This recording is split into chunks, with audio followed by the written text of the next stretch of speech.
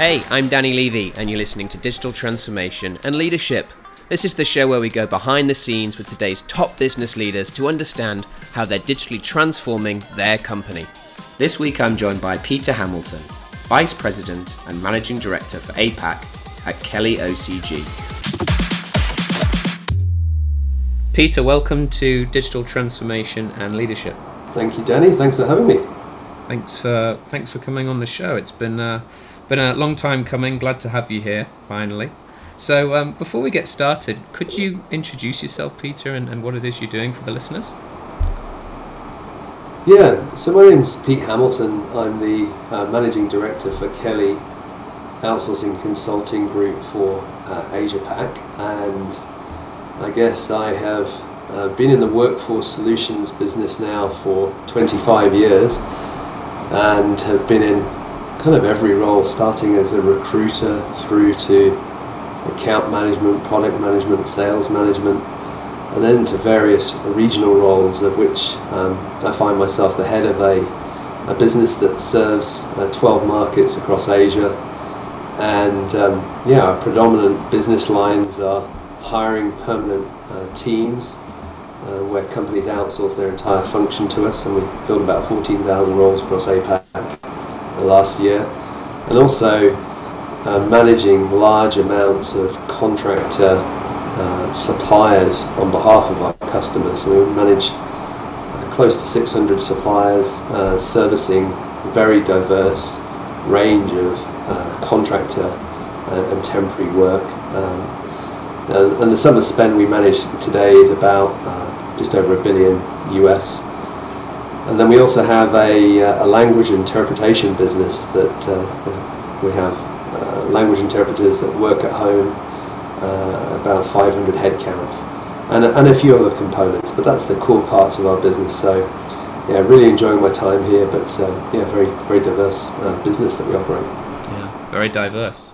Keeps it interesting, though, doesn't it? The days race by when you have all those different things going on. Fantastic. So, Pete, just before we get started, I wanted to break the ice with you a little bit. An extra hour in the day. We'd all love an extra hour in the day, that 25th hour. Sadly, it doesn't exist, but if it did exist for you, how would you spend the extra hour? Oh, what a good question. What a luxury that would be. I mean, my initial reaction is it would be situational. I'd like that hour to be plugged in when you most need it. But if I think about how it would impact my life today, I would love an extra hour in the morning. We have I've got 2 children who are school age. My wife works and I work, and we're all very busy, and you've got early starts for sport and different school times. Wouldn't it be great to sit down, have breakfast together, and set the intentions for the day? So that was how I would use it, if I could magic that extra hour. I think we'd all like that in the morning. I have young children as well, and I know exactly where you're coming from. So Pete, the topic we're going to get into for today is based on new research that Kelly OCG's conducted. We're going to be talking about technology's role in strengthening workforce agility. And this is something I'm really interested to talk to you about and to understand more about the findings. It's something that touches everyone in the workplace. So to kick us off, I thought it would be good if you could kind of walk us through the key findings from the 2022 Global Workforce Report that you've done. Yeah, look, it's been a fascinating time to be talking about what's happening in the workplace, particularly around talent attraction and retention, because in my time in this industry, it's probably amongst the most challenging when you look at what is happening globally, and certainly in a lot of the markets in which we operate.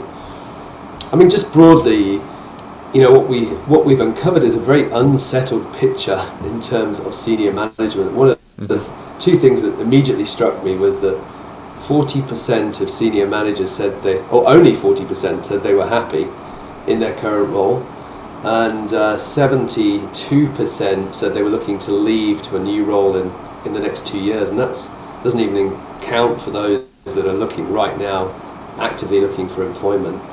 And I think a lot of that we've seen is, you ask yourself, well, why is this group so unsettled? And we're seeing work-life balance come to the top reason for employee churn, and that's not been the case in previous surveys.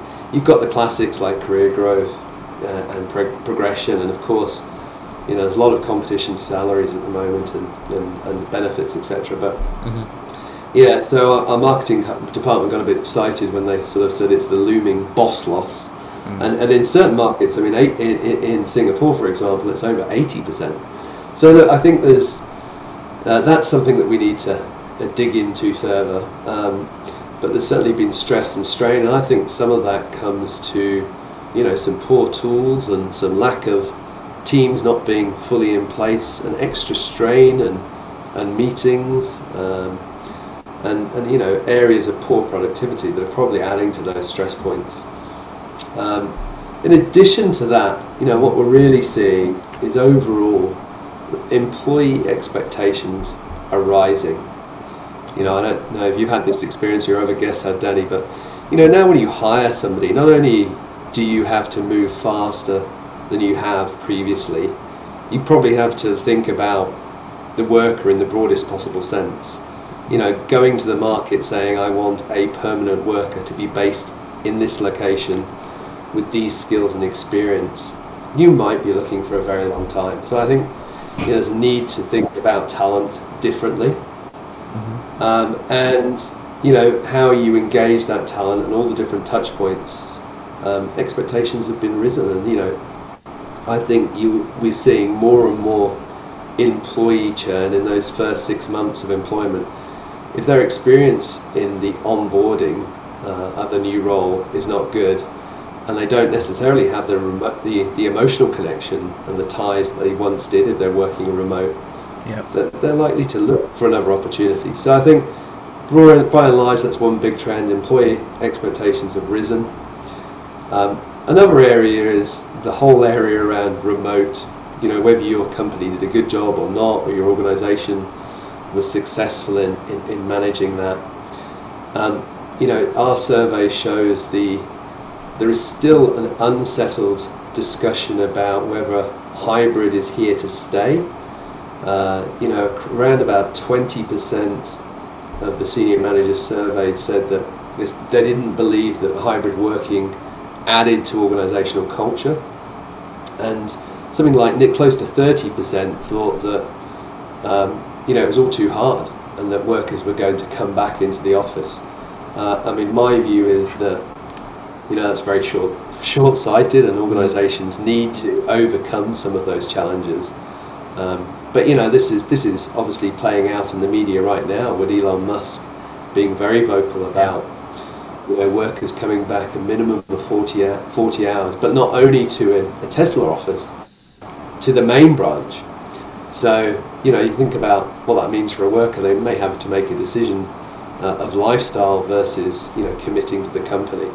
And our view is that right now, with talent being so short, that's not a smart play. And that you need to accept that flexibility is here to stay. So I'll just start with those two, because I think there's a lot to unpack there. There is. And one thing I wanted to follow up with you on, Peter, you mentioned that companies, they need to think about talent differently.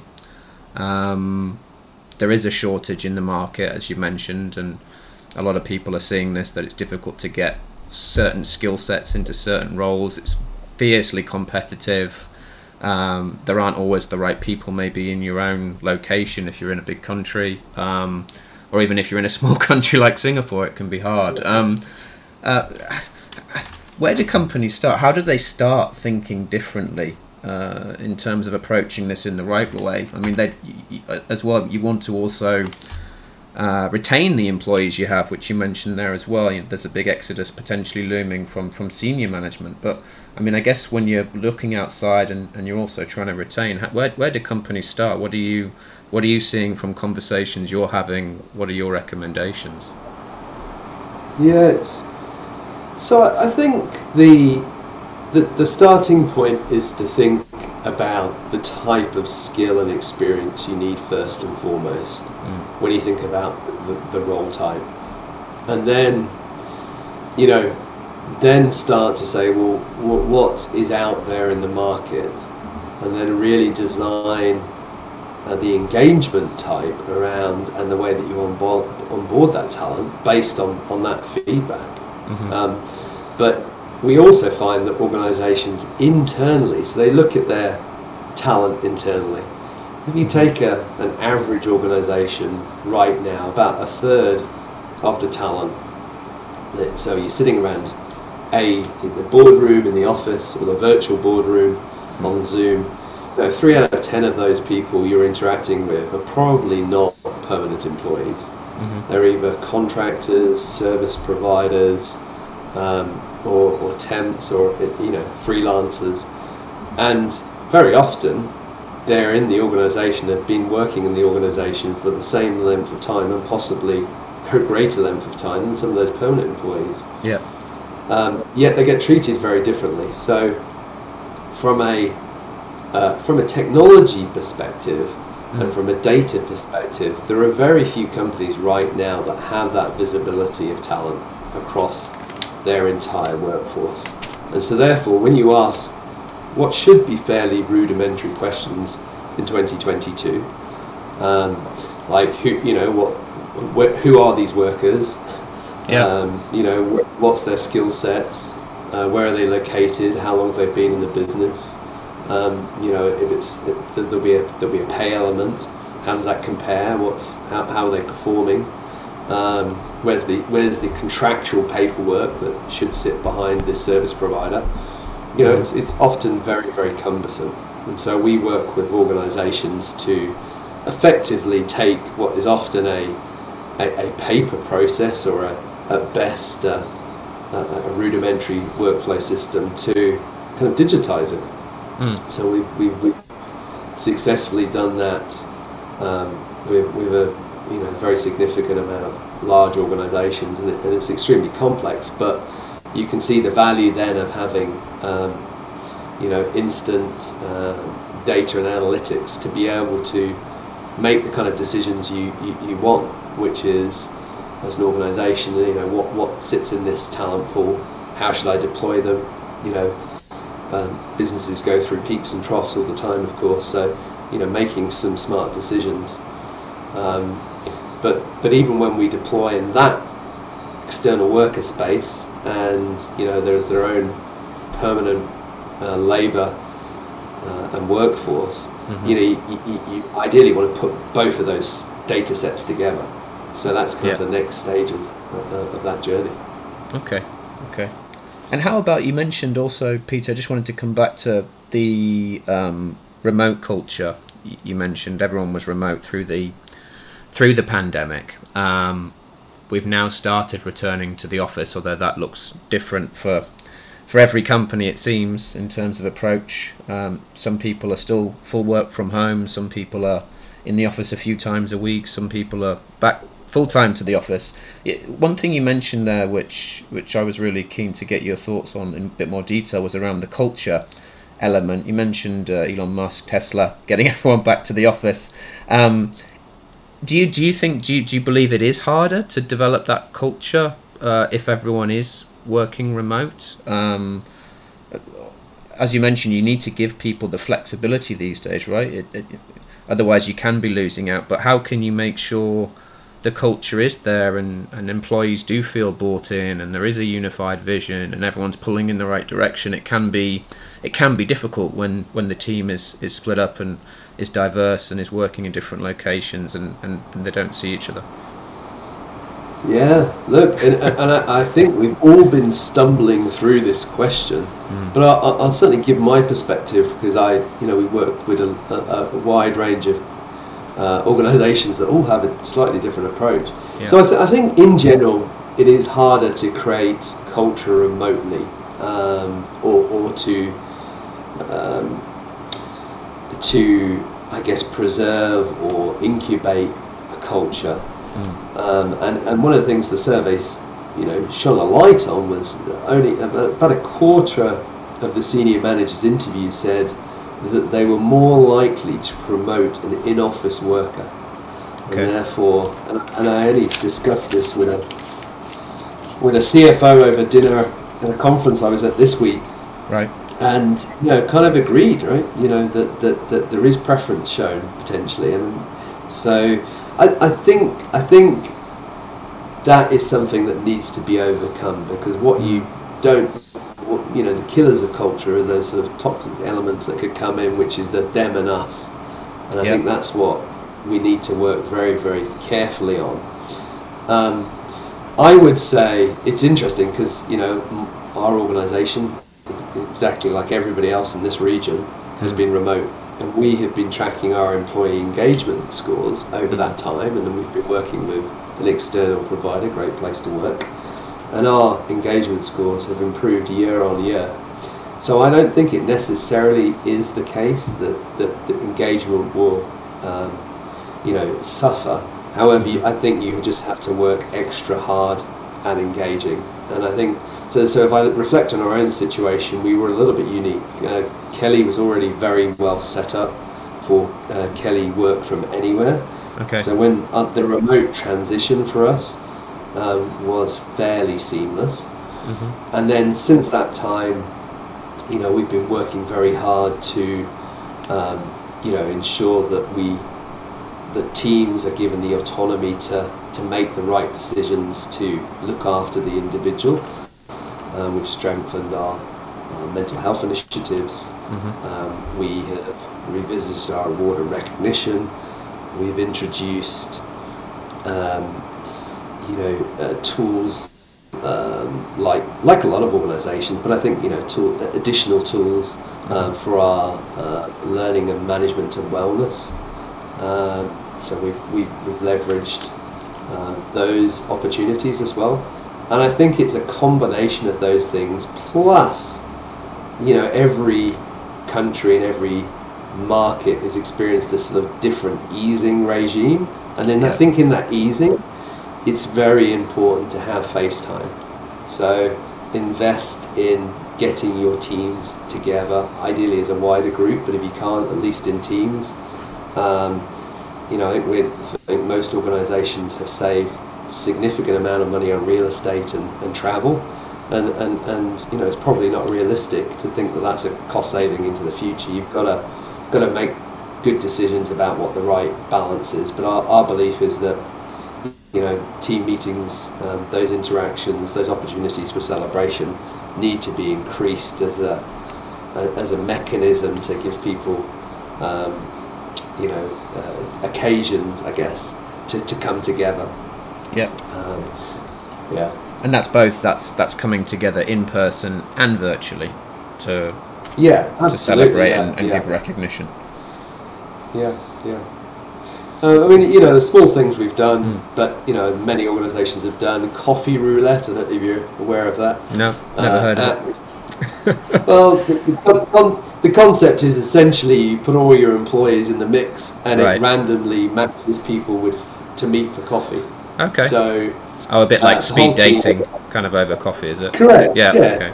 Yeah. So you basically are sort of trying to replicate that meeting in the corridor conversation. Yeah. But that's been very successful as a way of randomly mixing us up.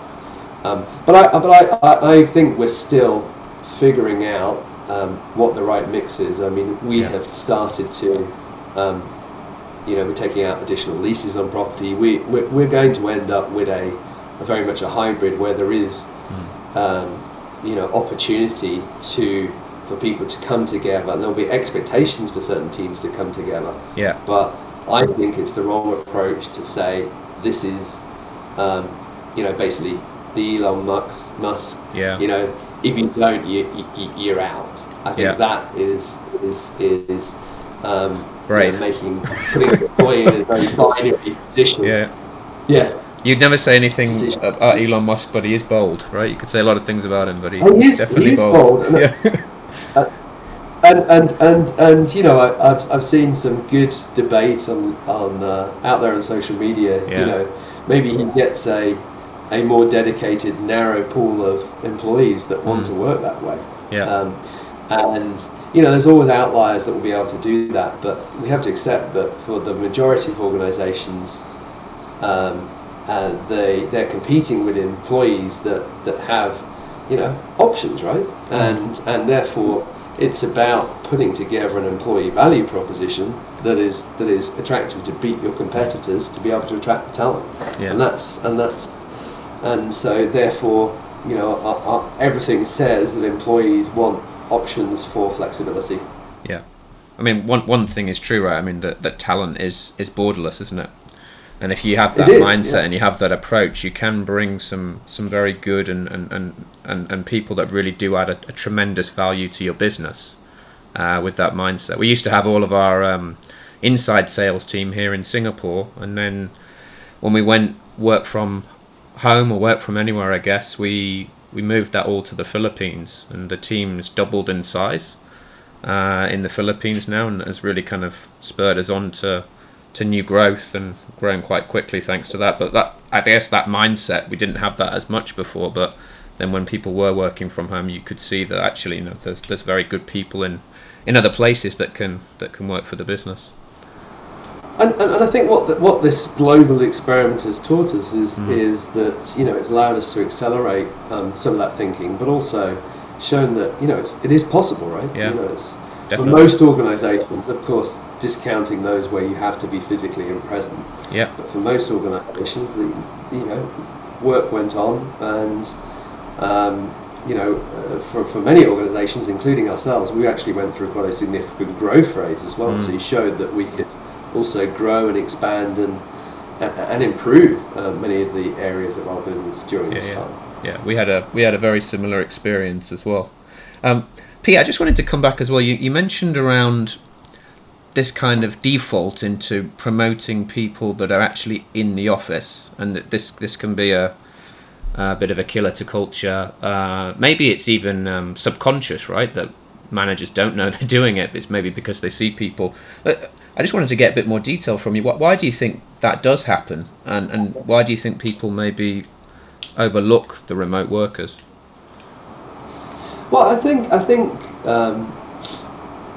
it's the first time this question has been posed in this way. So it's very interesting. But I think if you think about the earlier findings, which really show that a lot of these senior managers are not, or at least a significant portion are not that comfortable with hybrid working, then to me it's logical that a subset of those would also, or at least put yourself on the other side of that. If you do believe it, then you're kind of looking and going that a subset of those are going to preference those in office workers. So I think it's a logical conclusion based on that. What I think the challenge for us is, and for any employer, is that to me it would be a very negative consequence of having a split workforce, and therefore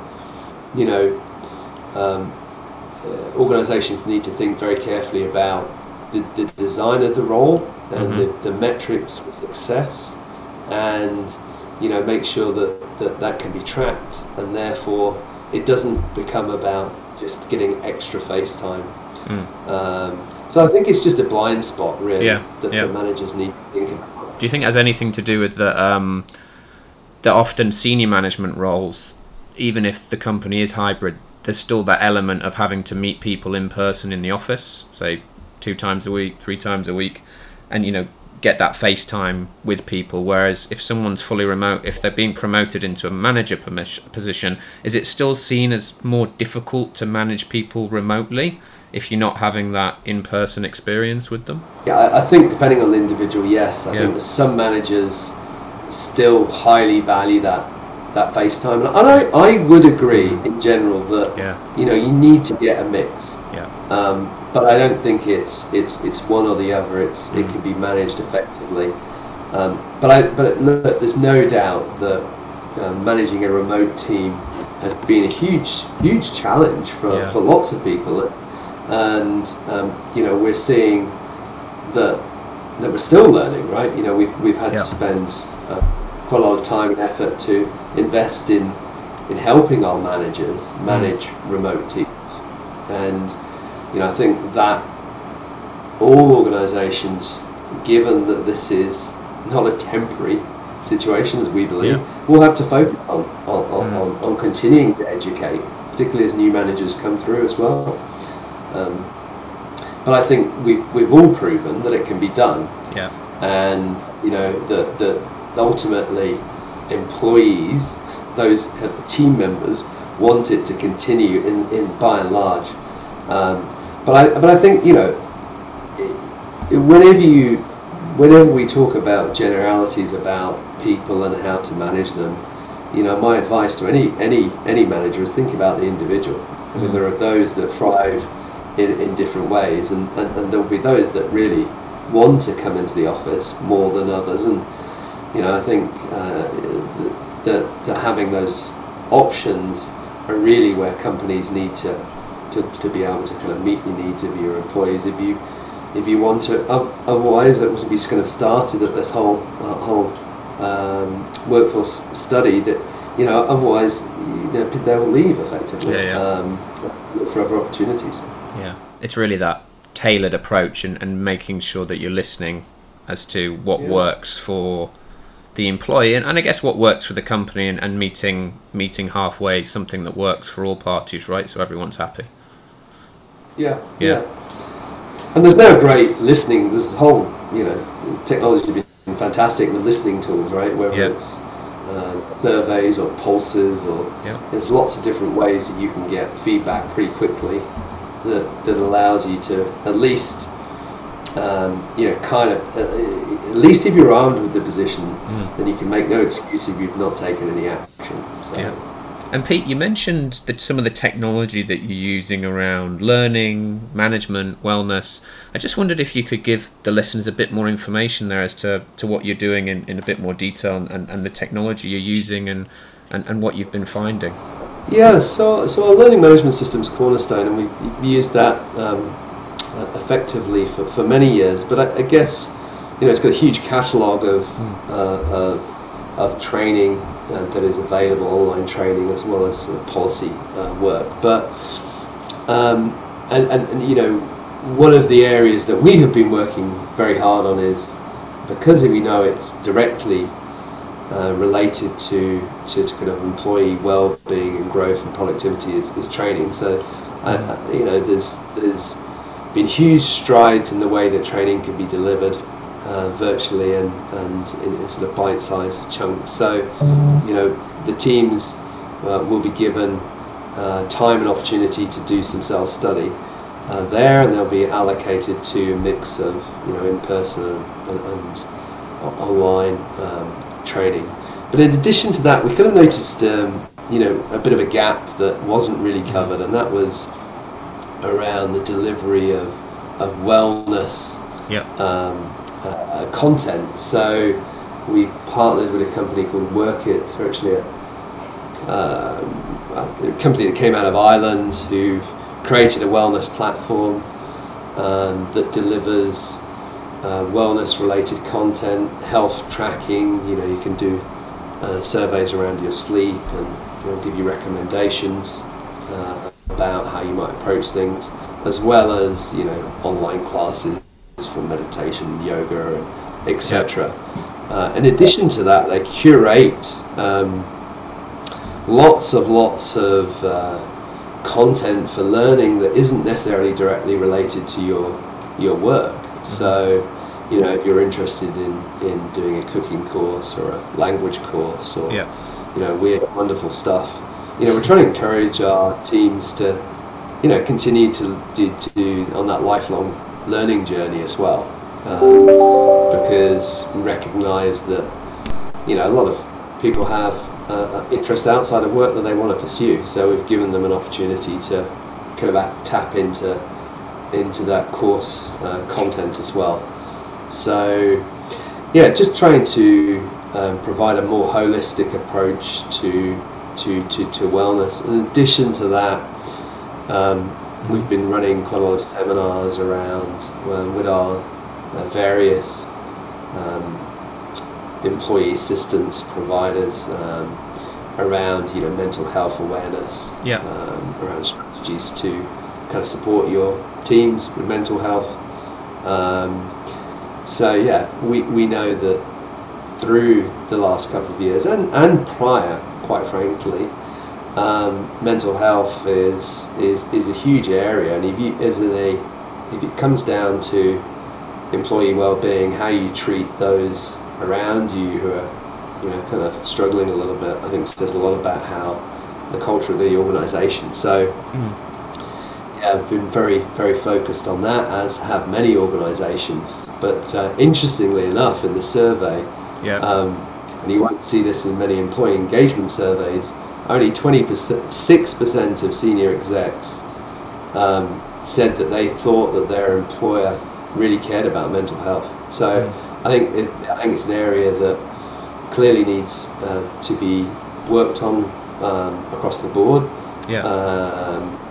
But it's an area that I think that companies, if they invest in that space and general wellness, it pays dividends. And Pete, how about workforce agility? How are you supporting in this area? So from a workforce agility perspective, I think I sort of was describing a little bit how we help organisations, get a handle and digitise the the end-to-end process for their external labour they're using. The next step to that is really how you try and give an organisation visibility of their total workforce. So we realise there's not really a product or service out there that we felt met those needs, so we built our own. So we have a platform called Helix UX, which is a proprietary built system, and effectively it recognises that a lot of the database and the core often SaaS systems or other legacy systems are in existence in organisations today. But there is no front end to effectively navigate. So if you're a hiring manager and you want to decide, well, what's the best talent, what's the type of talent I should be using, you can enter Helix and be guided through that and given kind of guidance about what the best way to approach that talent market would be, and then it will direct you either through to your own systems or through an external provider systems to go through and complete that process. Right. And it's equipped with some chatbot and AI to help with some of that guided decision making. And then in addition, it also has a whole lot of case management functionality and inquiry management too, because often the recruitment process has many, many steps, as you would well know. And it helps kind of digitize that experience of where they don't necessarily want to pick up a phone or talk to somebody. So I guess we're at this real kind of tipping point, aren't we, in terms of coming out of the pandemic, the way in which companies now need to approach the future of work, talent, how they retain employees, how they go across borders. We seem to be at the beginning of a very interesting moment. How about the future of work, Pete? Do you have any recommendations? Do you have a crystal ball handy? But I just wondered if we were to talk about the future of work and maybe how it might play out over the next few years. What do you think it's going to look like in 2-3 years' time? Well, of course, all predictions are notoriously unreliable, but they are. I will look into my crystal ball now. I think there are things that you could say are trends that will be very, I think we can say pretty clearly that some of these things are going to happen, right? So if I look to the future, we're seeing in most of quite a number of countries, particularly in the more developed OECD, the top 10 or 15 OECD countries, you've got kind of shortage of talent going into the future because of the demographics. And so I think there is going to be more automation and digitalization that has started already, but I think will be accelerated. I think there'll be more globalization of talent as talent becomes short. I think there'll be greater,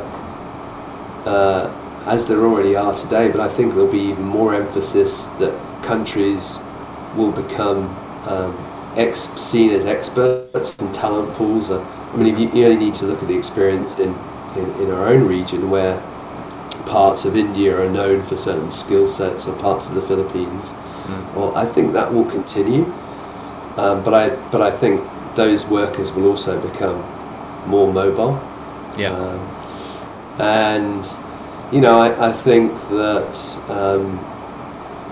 that means that organisations will be looking very much at where can you find the worker wherever they are. I think that's an exciting future. I'm pretty optimistic about what's going to happen in the future of work. But I think that those organisations that embrace it are the ones that are going to be successful. Yeah. I guess if I'd asked you that same question 3 years ago, the answer would have been very different in terms of what we've just gone through. Peter, I've really enjoyed the conversation with you today. Thank you for talking the listeners and myself through the research that Kelly OCG has conducted on technology's role in strengthening workforce agility. Some fascinating points there, and like you say, we're at this really interesting point, and I guess more change is coming, but we've already been through so much, and we have proved that work from home does work, and it'll be interesting to see how it plays out in the next few years. Just before we close, I wanted to get you to share one life or career lesson. Look, I'm going to talk about leadership. I think that what I have learned over the last, I guess throughout my career, but more recently, is that if I was to say two things that I think carry leaders a long way, is consistency. You don't win every day, you don't win every customer, but if you're consistently looking to improve and providing a consistent response and approach to your teams, I think that's something that the teams really buy into. And confidence. Give your teams confidence. Nobody quite knows how the future will go, but I think providing confidence to your teams and showing that you have confidence in them to deliver goes an awful long way. Particularly in this remote world where, let's be honest, you could be a long way from some of your teams, and you need to give them that confidence, and you need to have that confidence in them. And I think if you're consistent with at least those two things, and I guess finally, we've touched on it a little bit, every worker is an individual, and likes to be treated as such. So I think if you can weave in those three themes, I think it will take you an awful long way. Yeah, that's absolutely fantastic advice. Peter, how can people get in touch if they'd like to find out more? Yeah, Danny, so look, I encourage you to visit our website, which is kellyocg.com, and if you wouldn't mind putting our contact details in the show notes, we'd love to hear from you. Fantastic. Yeah, I will put in the contact information in the show notes. Please check out the show notes on Apple or Spotify or whichever streaming you're using, and you can get in touch with Kelly and contact Peter to find out more. Peter, thank you once again for coming on Digital Transformation and Leadership and sharing all of your insights and experience and wisdom with the listeners. I've really, really enjoyed the conversation. Yeah, likewise. Well, thanks so much for having me on. Thanks, Danny.